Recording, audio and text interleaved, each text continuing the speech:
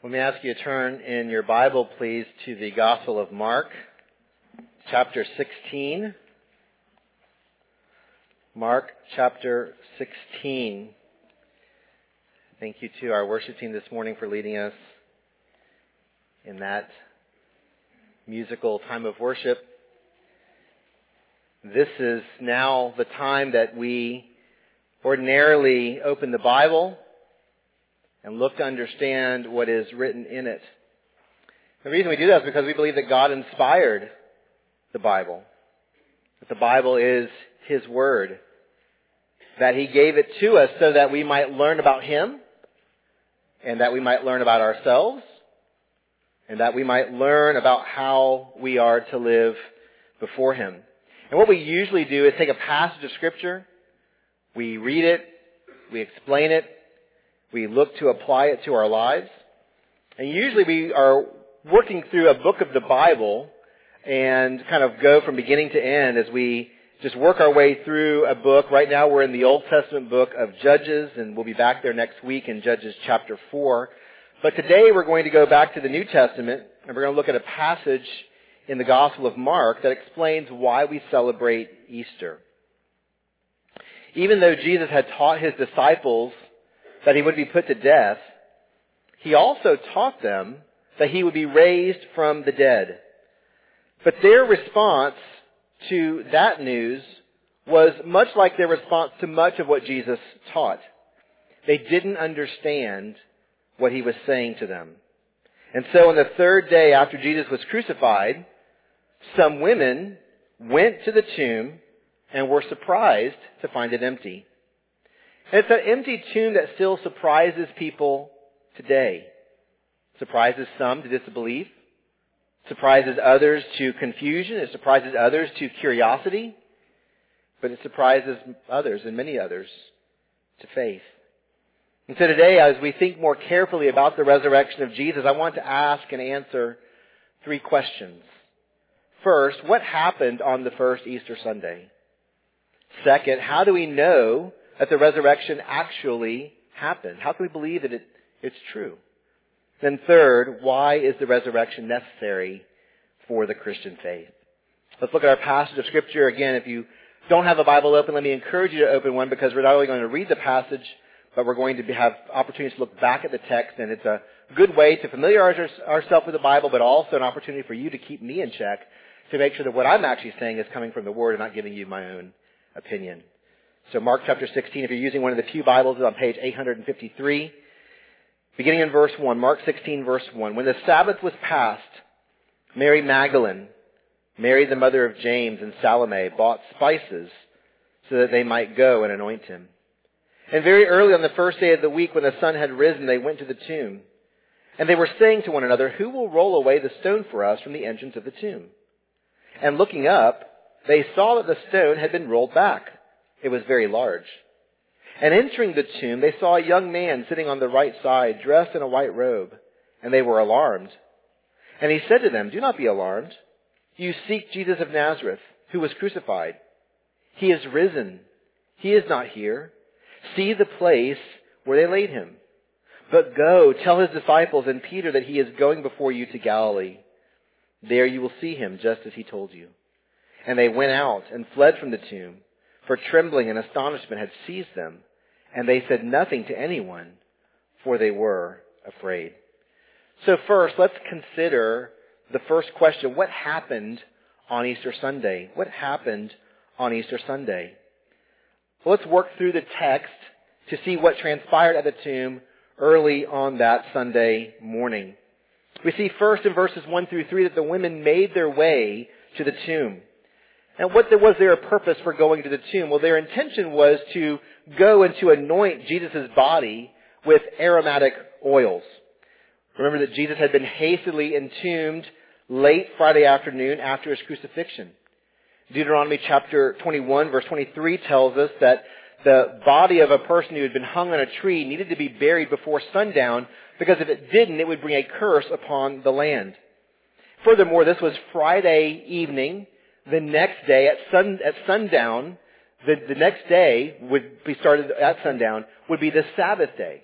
And so on the Sabbath, no work could be done. And so it was really urgent to get Jesus' body in the tomb because work could not be done on the Sabbath. Because of the hastiness of the burial, the women were not able to anoint Jesus' body with these spices and oils. And since they were forbidden to do that work on the Sabbath day, they waited until daybreak on Sunday morning, the first day of the week, to make their way to the tomb and to apply these spices and oils. Anointing the body in Jewish culture was an act of honor and devotion to the deceased. Now, this wasn't like embalming, and you're probably familiar from history from Egypt, right, where they embalmed bodies with the intention of preserving those bodies. That the application of oils and spices was not meant to preserve the body. Instead, it was meant to give a fragrance that would offset the stench of decomposition. It was a way for the women to show an act of honor, an act of devotion to the body, a way of respecting the memory of Jesus, a way of dignifying his body. One last sign of showing their true love and devotion for him and all that he had done for them and for their disciples. But as the women go to the tomb, they note a potential problem, that is gaining access to the tomb. The women had witnessed Jesus' burial, so they knew the location of the tomb, and they had seen the stone rolled in front of the tomb to block access to the body. The stone is important because it kept out wild animals that were looking for something to devour, devouring the corpse in this case. It also kept away grave robbers who were looking to steal anything that would have been of value that were placed with the deceased. Well, this stone had been rolled in front of the entrance, and the fact that it was rolled indicates that it was circular. Most tomb entrances at this time were covered by rectangular stones, but the very wealthy had circular stones that could be more easily rolled into place. The stone would have been set on a track. It would have been grooved out. The track would have been grooved out so that the stone could have been rolled. And it was on a bit of an incline so that the power of gravity helped to facilitate the rolling of the stone. That would be the main source of power, bringing it to set in place. And although moving the stone would not be impossible, it would be quite difficult. And the three women recognized that they were incapable of rolling back the stone themselves. They even asked in verse 3, who's going to move the stone for us, because it was very large. Well, once they arrived at the tomb, the women made two discoveries. They made two discoveries at the tomb. First, they discovered that the stone had already been rolled away in verse 4. And the fact that the women did not move the stone should arouse a sense of surprise or suspicion about what happened there. Again, it was not impossible to roll back the stone, but certainly with no other people at the tomb, it would have been exceedingly difficult. There would have been nobody else there that early in the morning to help them to try to move the stone. There certainly would not have been his disciples who were coming at that time to try to roll the stone. There was nobody there that was going to be able to help them, and so they discovered that this is a bit of a surprise. The stone had already been rolled away. In fact, the only explanation that can be given the evidence that we have here, is that it must have rolled away supernaturally. Something must have happened supernaturally to move the stone. And in fact, Jesus' resurrection is a miracle. It is out of the ordinary. It is extraordinary. God had acted supernaturally, not just to move back the stone, but to raise his Son from the dead. The second thing that the women discovered at the tomb was that there was an angel inside. Mark notes the presence in verse 5 of a young man. Now, that young man is clearly not an ordinary man, based upon how he's dressed and what he says. But even the other Gospels, Matthew and John, refer to him not as a young man, but as an angel. And Luke indicates that he had a glorious appearance that would befit an angel, what we would think about, or what the Bible describes an angel would be like in their appearance. Well, the angel's presence we see in verse 5 alarmed the women. And that word alarm indicates both a sense of wonder, but also a sense of fear. A sense of astonishment and surprise, but also a sense of distress. They were amazed at what they saw. But that amazement was not, in this case, positive. It's not like when you if you ever enter into a surprise birthday party, if somebody's ever thrown you a surprise birthday party, right? And you walk in and you're surprised. That's a positive surprise. You may be shocked or startled in the moment, but you're happy that the people have gathered to celebrate your birthday. This is not a positive surprise. They are feared. They are terrified. In fact, it's this same word that Mark uses back in chapter 14 to describe Jesus' distress in the Garden of Gethsemane. It says that he began to be greatly distressed and troubled. Greatly distressed, greatly amazed, greatly astonished at the things that he was about to endure as the cross lay before him.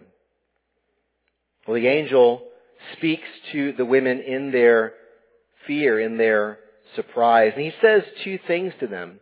Notice in verse 6 that he first says, do not be alarmed. He sought to alleviate their fears and reassure them.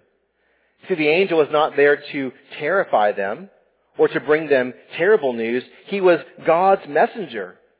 He was the one that God sent, the messenger that God sent to tell them good news. Secondly, the angel announced Jesus' resurrection. He says in the second part of verse 6, you seek Jesus of Nazareth who was crucified. He is risen. He is not here. See the place where they laid him. So the angel here first identifies the one who has been raised. He identified that the risen Jesus was the same Jesus that had been crucified. The risen Jesus is the crucified Jesus. You seek Jesus of Nazareth who was crucified. He is risen. So there ought to be no case here of mistaken identity. The Jesus who was raised from the dead was the same Jesus who was crucified. Now, back in chapter 15, verses 40 and 41, Mark notes that the women had been at the crucifixion. They had seen Jesus crucified.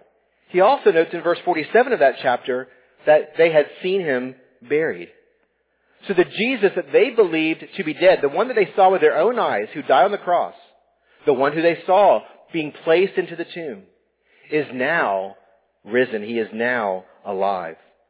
The angel also says that Jesus had been raised from the dead. Now, if you notice the translation there in verse 6, it says that he has risen. But the more literal translation is to use the passive voice. He has been raised. And why that's significant is because in the Bible, we refer to this as what's called the divine passive. It's the passive voice. Something was done to Jesus. And typically when we don't know who is doing the work, that implies that God is the one who's done the work. So in this case, Jesus has been raised by whom? By God. God is the one who raised his son from the dead. God is the one who brought his son back to life. God is the actor in the divine drama. All that God does from the beginning of time to the end of time is the work of God. God is the actor. He is the one who is bringing about salvation. He is the one who sent his son to die on the cross. He is now the one who has raised his son from the dead. So the resurrection of Jesus is supernatural. It did not come by a natural occurrence or ordinary human power. Jesus didn't just come to, right? God raised him from the dead. God intervened in history to do something absolutely extraordinary. In fact, in Peter's sermon at Pentecost, at Acts chapter 2, verses 23 and 24, he gives credit for the resurrection to God the Father. He says, this Jesus, delivered up according to the definite plan and foreknowledge of God, you crucified and killed by the hands of lawless men. But God raised him up, loosing the pangs of death, because it was not possible for him to be held by it. Then the angel offered the women evidence of the resurrection. The tomb is empty. He says, he is not here. See the place where they laid him. The tomb was empty. The body of Jesus was missing. Now we need to keep in mind here that the empty tomb is evidence of Jesus' resurrection. It is evidence of Jesus' resurrection. But it is not conclusive proof. Now other explanations could be offered and have been offered historically for why the tomb was empty. But how do we know that the resurrection is the correct explanation for the empty tomb? How do we know that that is the right interpretation of that evidence? How do we know that other explanations are wrong? And the answer is, it is by divine revelation. God revealed the truth about what happened to Jesus. How did he reveal it? Through the words of this messenger. See, the messenger is making the interpretation of the evidence crystal clear. The angel says, he is not here. Why? He has risen. He has been raised from the dead. In other words, the angel is God's messenger to reveal, to give the correct explanation, the correct understanding for why the tomb is empty. The empty tomb provides the evidence for the resurrection, but it is the angel's announcement that makes the interpretation of the empty tomb crystal clear. The angel's announcement to the women of the resurrection of Jesus was then what we call gospel, right? We use that word a lot, gospel. It just simply means good news. What the angel tells the women here is gospel. It is good news. And it's good news in the ultimate sense. Now, for us who are accustomed to hearing this good news, I'm sure that most of you came in this morning super excited. It's Easter Sunday, right? This is the Super Bowl of the Christian year, right? Even though we do, like as Adam said, we do the same thing every week. The reason why the church meets weekly is because we celebrate the resurrection of the dead, the resurrection of Christ from the dead. But this is the Super Bowl. So we were excited, probably had the playlist on, singing those songs of praise this morning. It's joyful, it's jubilant. And so we look at the response of the women here, and we might be surprised at their response. Because how did they respond? Well, the women fled from the empty tomb in terror. Verse 8. And they went out and they fled from the tomb, for trembling and astonishment had seized them, and they said nothing to anyone, for they were afraid. Mark is emphasizing here the fear of the women. He uses 6 descriptive words and phrases to communicate the terror that they sense at the angel's announcement. Their fear demonstrates the supernatural dimension to what they had just witnessed. The miraculous power of God did something so extraordinary, so unbelievable, that their only response here was terror and fright. God had entered into history and had done something absolutely unexpected. He had raised Jesus from the dead. And that display of power alone can be absolutely terrifying. In fact, in the Bible, extraordinary displays of God's power usually lead witnesses to tremble at witnessing that power. The women's fear then confirms the reliability of the resurrection. Well, their fear was so great that they were dumbstruck. The angel commanded the women to go and to tell the disciples, the other disciples and Peter, about the good news of the resurrection. Right in verse 7, he says, go and tell his disciples and Peter that he is going before you to Galilee. But they remained silent, at least initially. They were so paralyzed by fear that in the moment they temporarily said nothing to anyone. And so that's what happened. It's Mark's record of what happened on that Easter Sunday. So how do we know that the resurrection actually happened? Let's consider our second question. How do we know the resurrection actually happened? From the earliest moments when the empty tomb was discovered, the reality of Jesus' resurrection has been challenged. The overriding concern lies with the miraculous nature of the resurrection. There are people that just can't come to believe that miracles happen, that God does miraculous things, that God works in supernatural ways in our world. And think about it. Have you ever seen someone come back to life? It doesn't ordinarily happen. I've been to a number of funerals in my life, and in every case, I've seen, if the body's present, remaining in the coffin. I've been to a few where they've been actually put into the grave, into the ground. And they've always remained dead. Dead people don't ordinarily come back to life. If such a thing happens, it is extraordinary. It is out of the ordinary. Right? Because it defies the normal pattern of how we live our lives. When we die, we die. And so Jesus' opponents responded by denying that Jesus had been raised from the dead. And since that time, again, since the very first Easter Sunday, opponents of Jesus and skeptics have challenged the historical veracity of the resurrection. So 2,000 years removed from the resurrection, how do we know what actually happened? I mean, we weren't there ourselves, right? We're basing our belief, our opinion on the testimony of eyewitnesses who were there.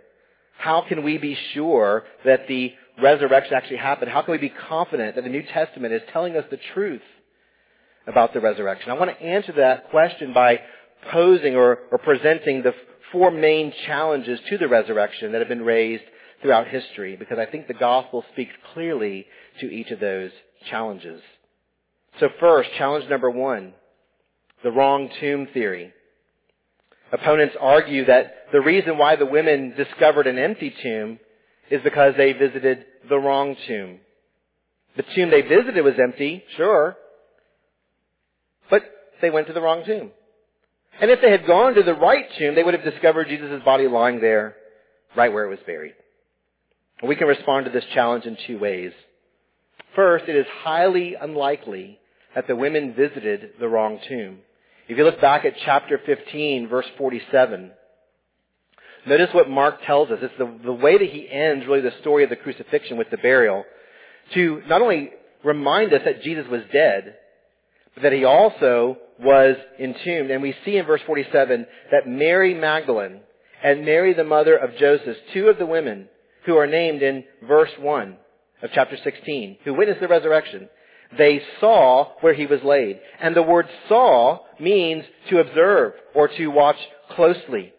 In other words, they knew where they were going. In fact, they were even concerned about the stone. Remember that in verse 3, who's going to roll the stone away from us? They knew the location of the tomb. The exhortation of the angel in verse 6 to see the place where they laid him indicates their familiarity with the tomb.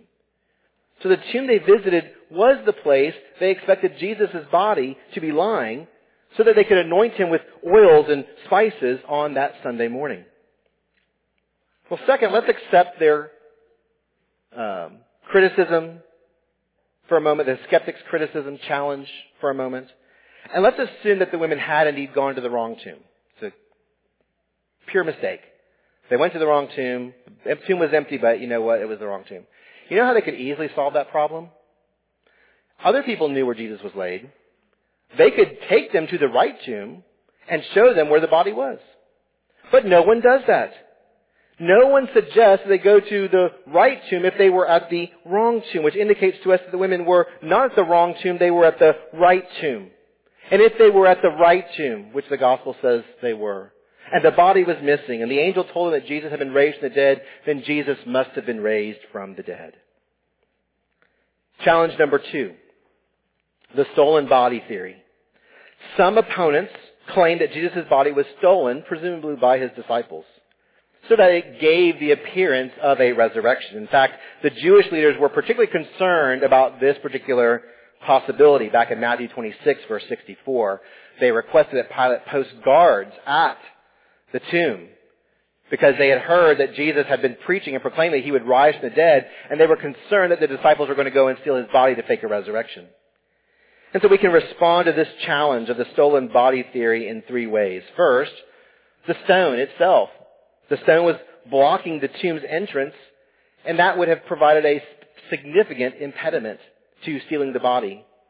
We've already noted that the women were concerned about the stone, since it would have already been set in place and would have required sufficient manpower to move it, which of course they did not immediately have. And while men might have an easier time moving the stone, it would still be a significant obstacle to overcome, one that would have been labor intensive and also time consuming. It doesn't seem to fit the timeline for this to have occurred. Second, we see that the Jewish leaders had requested that Pilate post guards at the tomb's entrance to ensure that the body would not be stolen. So either these guards were really bad at their jobs, Roman soldiers really bad at their jobs, highly unlikely, or something supernatural beyond their power had taken place, which is what Matthew records in his gospel. In fact, the Jewish leaders bribed the guards and urged them to say that the disciples had stolen the body of Jesus, Matthew 28, verses 12 to 13. Third, we can say, well, where are the disciples? Where are the disciples? They've been AWOL since Jesus' arrest. Now, presumably, of course, because of all the chaos and all of their connections to Jesus, they were probably very fearful. They were probably in hiding, fearing for their lives. So going to the tomb and stealing the body would have exposed them to even greater risk than they already faced. And what would be the advantage for them to fake a resurrection of Jesus? What would be the advantage of them saying that Jesus had been raised if he hadn't? Right? Remember, they hadn't really understood the message that he was proclaiming. He had told them several times he was going to die and be raised. They didn't seem to understand that. They didn't seem to understand the general tenor of his ministry. Yes, they recognized him as the Messiah, but not in the way that Jesus meant. And so it appears that they were disappointed when their expectations of a political Messiah were unfulfilled in Jesus. So what do they gain by stealing the body and faking a resurrection? It would be more likely that they would either have given up hope and maybe even sought a new Messiah who could promise them what they were looking for. In fact, we also notice Mark's gospel ends here in verse 8, but we notice in the other gospels that the disciples, when they do discover that Jesus has been raised, that they are just as surprised as the women were. When the women come to tell Peter and the other disciples, they were surprised themselves at this news. So they also evidently forgot Jesus' own prediction that he would be raised from the dead. So that's the stolen body theory. Challenge number 3, the spiritual resurrection theory. Some critics claim that the resurrection was spiritual in nature and not bodily in nature. They charge that Jesus' disciples found hope and joy and peace in Jesus' teaching and ministry, and that they allowed that spirit to live on in themselves. In other words, according to this theory, Jesus is just like any other worldly religious leader, right? Whose spirit lives on in the memory of their teachings. And again, we can respond to that in 2 ways. First, this explanation discounts all the evidence of the narrative. Nothing in the gospel accounts leads us to believe that the resurrection was merely spiritual or should be understood only as spiritual in nature. In fact, just the opposite. The Gospels argue for a bodily resurrection of Jesus. Remember the story of Thomas in John chapter 20. When Thomas doubted the eyewitness testimony of his fellow disciples, remember that Jesus appeared to the disciples Easter Sunday night. Thomas was not there. And when they told Thomas that Jesus had been raised, that they had seen him, Thomas doubted, right? He doubted that. In fact, he countered to them. He said, "Unless I see in his hands the mark of the nails, and place my finger into the mark of the nails, and place my hand into his side, I will never believe." So when Jesus appears to them the following week, and Thomas is present, what does Jesus say to Thomas? He says, "Put your finger here and see my hands, and put your hand and place it in my side. Do not disbelieve, but believe." What is Jesus doing? Jesus is proving to Thomas that he has been raised bodily from the dead. Furthermore, in nearly every post-resurrection appearance, Jesus acted as an embodied person would. In fact, one of the things that's most interesting is that every time the post-resurrection Jesus appears in the Gospels, he is usually eating. He is hungry. He is asking for food. He is eating with his disciples. Eating is a corporeal activity. It's a bodily activity. His body desires food. His body wants food. He's able to do the bodily function of eating food. And so his resurrection must be bodily. The second response to this spiritual resurrection theory is that the women's response to the news of Jesus' resurrection flies in the face of this challenge. Again, look at how the women reacted in verse 8. They fled from the tomb. They were trembling and astonished. They said nothing to anyone because they were afraid. At least they didn't say anything initially to anyone because fear had overwhelmed them. That's not the hope and joy and peace and love that a spiritually resurrected Jesus would offer to somebody, right? If you're just taking hope in the fact that Jesus was raised spiritually, these women aren't responding to that message appropriately. The fourth challenge, final challenge, is the mere fabrication theory. There are some skeptics who argue that the early church simply made up the account of Jesus' resurrection as a way to honor Jesus and to see his teachings survive. But we can respond to this challenge in 3 ways. First, there are too many historical eyewitness details included in the narrative to dismiss, not just in Mark, but in all 4 Gospels. For example, in verse 5, Mark notes that the angel was sitting on the right side inside the tomb. That is not a detail to note unless it actually happened and someone witnessed it. Secondly, the first eyewitnesses to the resurrection were women, and this is a big deal. This is probably the coup de grace of all the evidences. Remember that at this time, in Jewish culture, women were by and large disregarded and treated as second class. A woman's testimony was not allowable in courts of law since they were not considered to be credible or trustworthy witnesses. And yet, who were the first witnesses of the resurrection? It was the women. It was the women. In fact, notice that in Mark 16 verse 1, Mark names the women. And that is quite unusual for Mark to name women in his gospel. Mark references 12 women throughout his entire gospel, and only 5 of them are named. Herodias, the wife of Herod Antipas, presumably because she was a famous woman. Mary, the mother of Jesus, but she's only named once by her proper name. Mary Magdalene, Mary, the mother of James and Joseph, and Salome. Now, if we exclude those last 3, the ones who appeared at the empty tomb, that leaves only 2 of 9 women who are identified by their names. And even then, Mary is usually referred to as the mother of Jesus in the gospel. She's only identified by her proper name once. And yet Mark names these women here at the tomb, all 3 of them, Mary Magdalene, Mary the mother of James, and Salome. But notice that if we were to read this without chapter numbers and verse numbers, that Mark names them not just once, but he names them 3 times in a short span of time. Back in chapter 15, verse 41, they are named because they are witnesses to the crucifixion. And again in verse 47, they are named again because they are witnesses to the burial. And again in 16 verse 1, they are named because they are witnesses to the resurrection. And in fact, they are the main witnesses to the resurrection. In fact, for Mark, they are the only witnesses to the resurrection, because he doesn't record any other witnesses in his gospel. In other words, the testimony of the resurrection hangs upon their word. The basis for the resurrection hangs upon the word of the women, their testimony, their eyewitness testimony. James Edwards, in his commentary of the Gospel of Mark about this passage, has written, the witness of these women endows the resurrection narratives with the highest degree of probability. Unless women were actually present at the tomb, the early church would scarcely have placed them there, since Judaism did not accept the testimony of women. And that is a powerful, powerful piece of evidence. The third piece of evidence that we can offer here for the mere fabrication theory is the disciples themselves.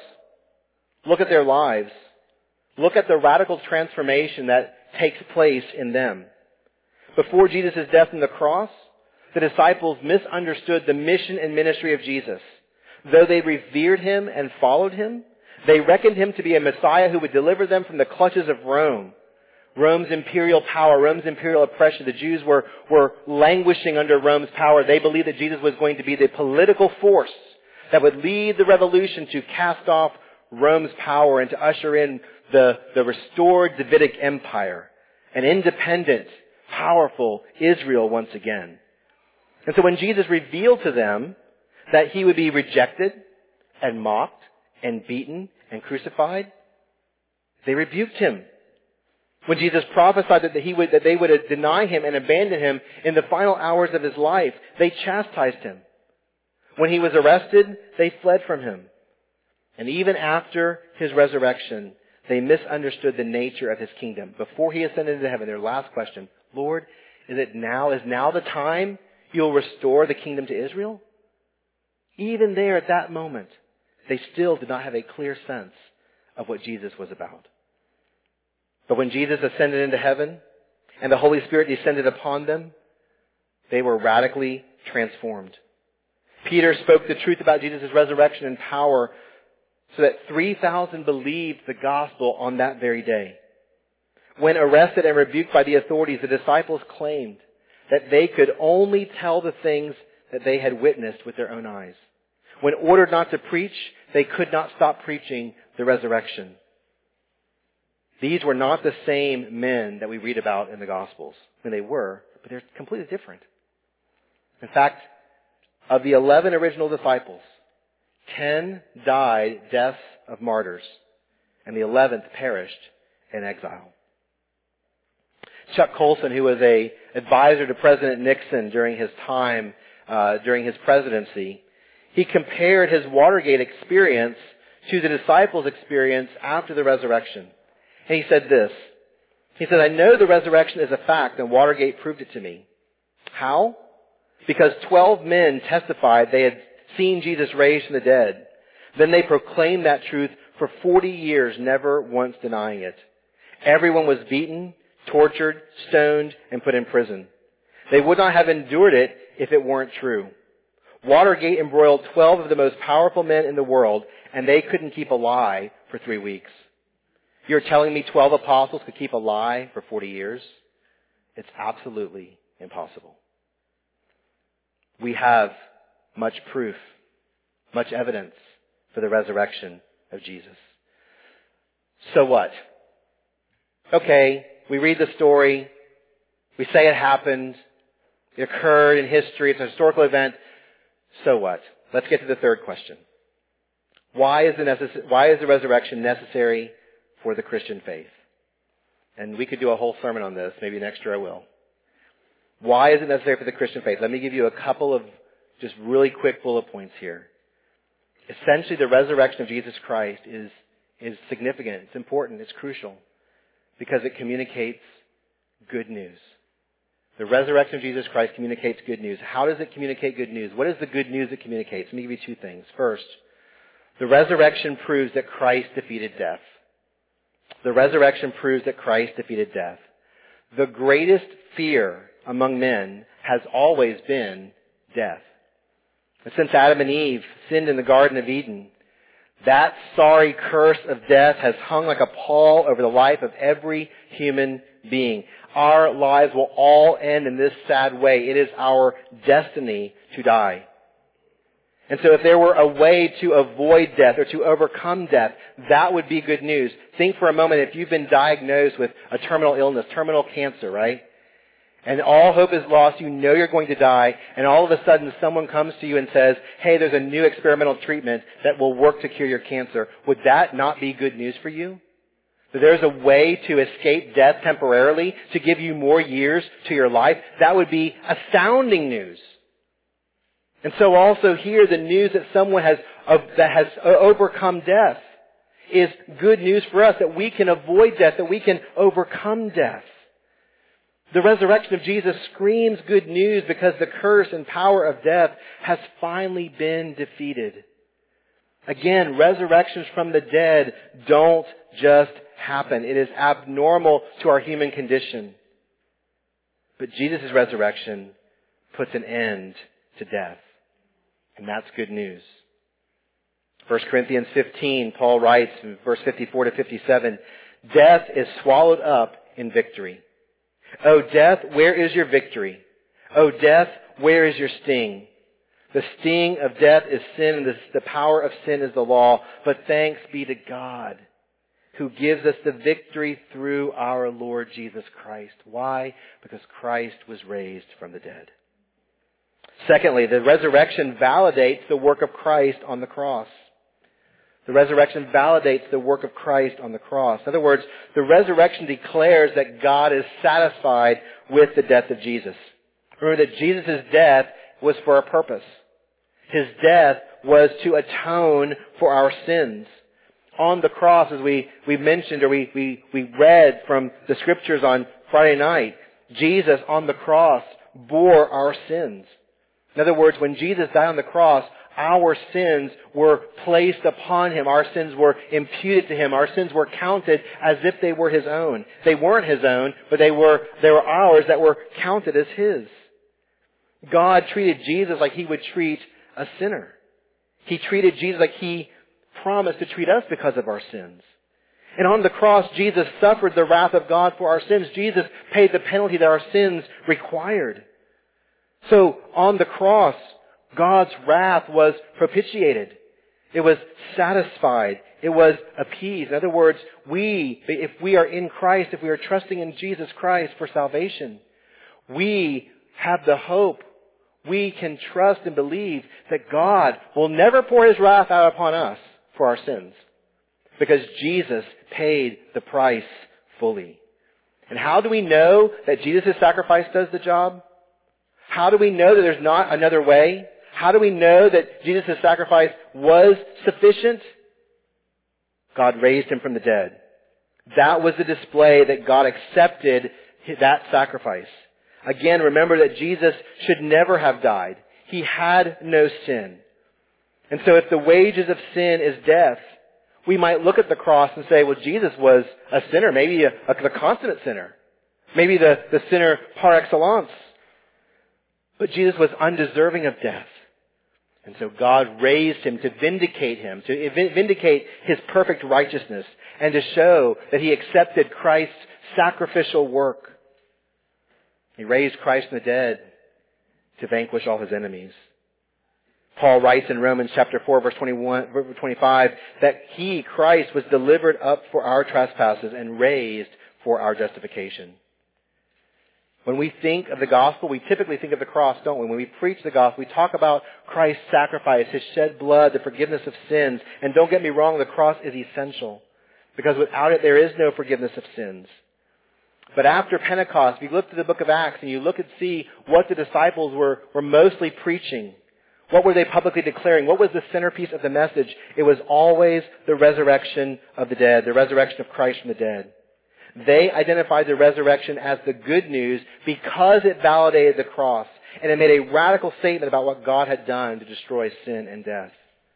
It is the resurrection that breaks the curse of death and allows us to stand justified before God. So the women were surprised by the empty tomb, but we should not be. 2,000 years later, though scoffed by some and doubted by many, we have ample, overwhelming evidence to justify that the resurrection really happened. But the resurrection is more than a historical fact. It is a living reality.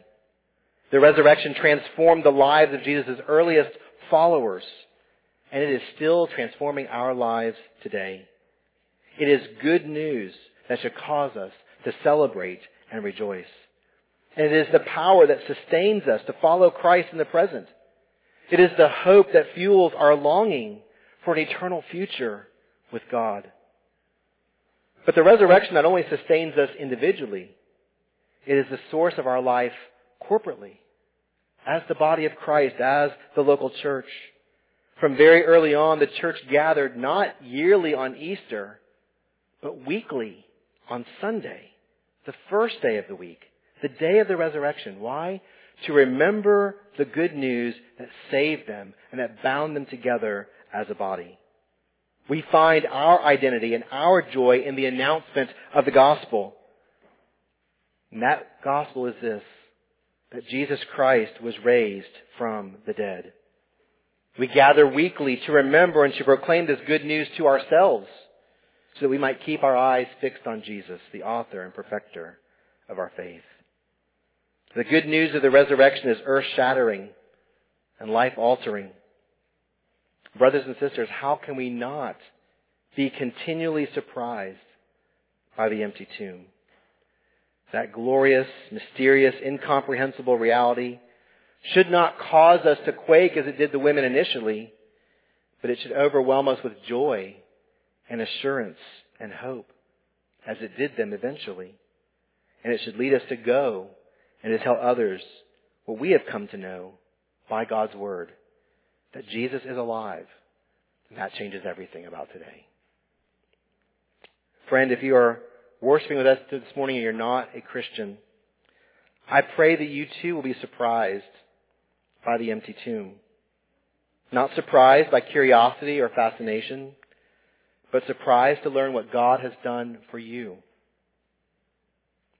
God has done a work of salvation for you through Jesus Christ. See Him humiliated on the cross for your sin, so that you might know the penalty of your sin has been forgiven, and that you can be reconciled to God, your Creator.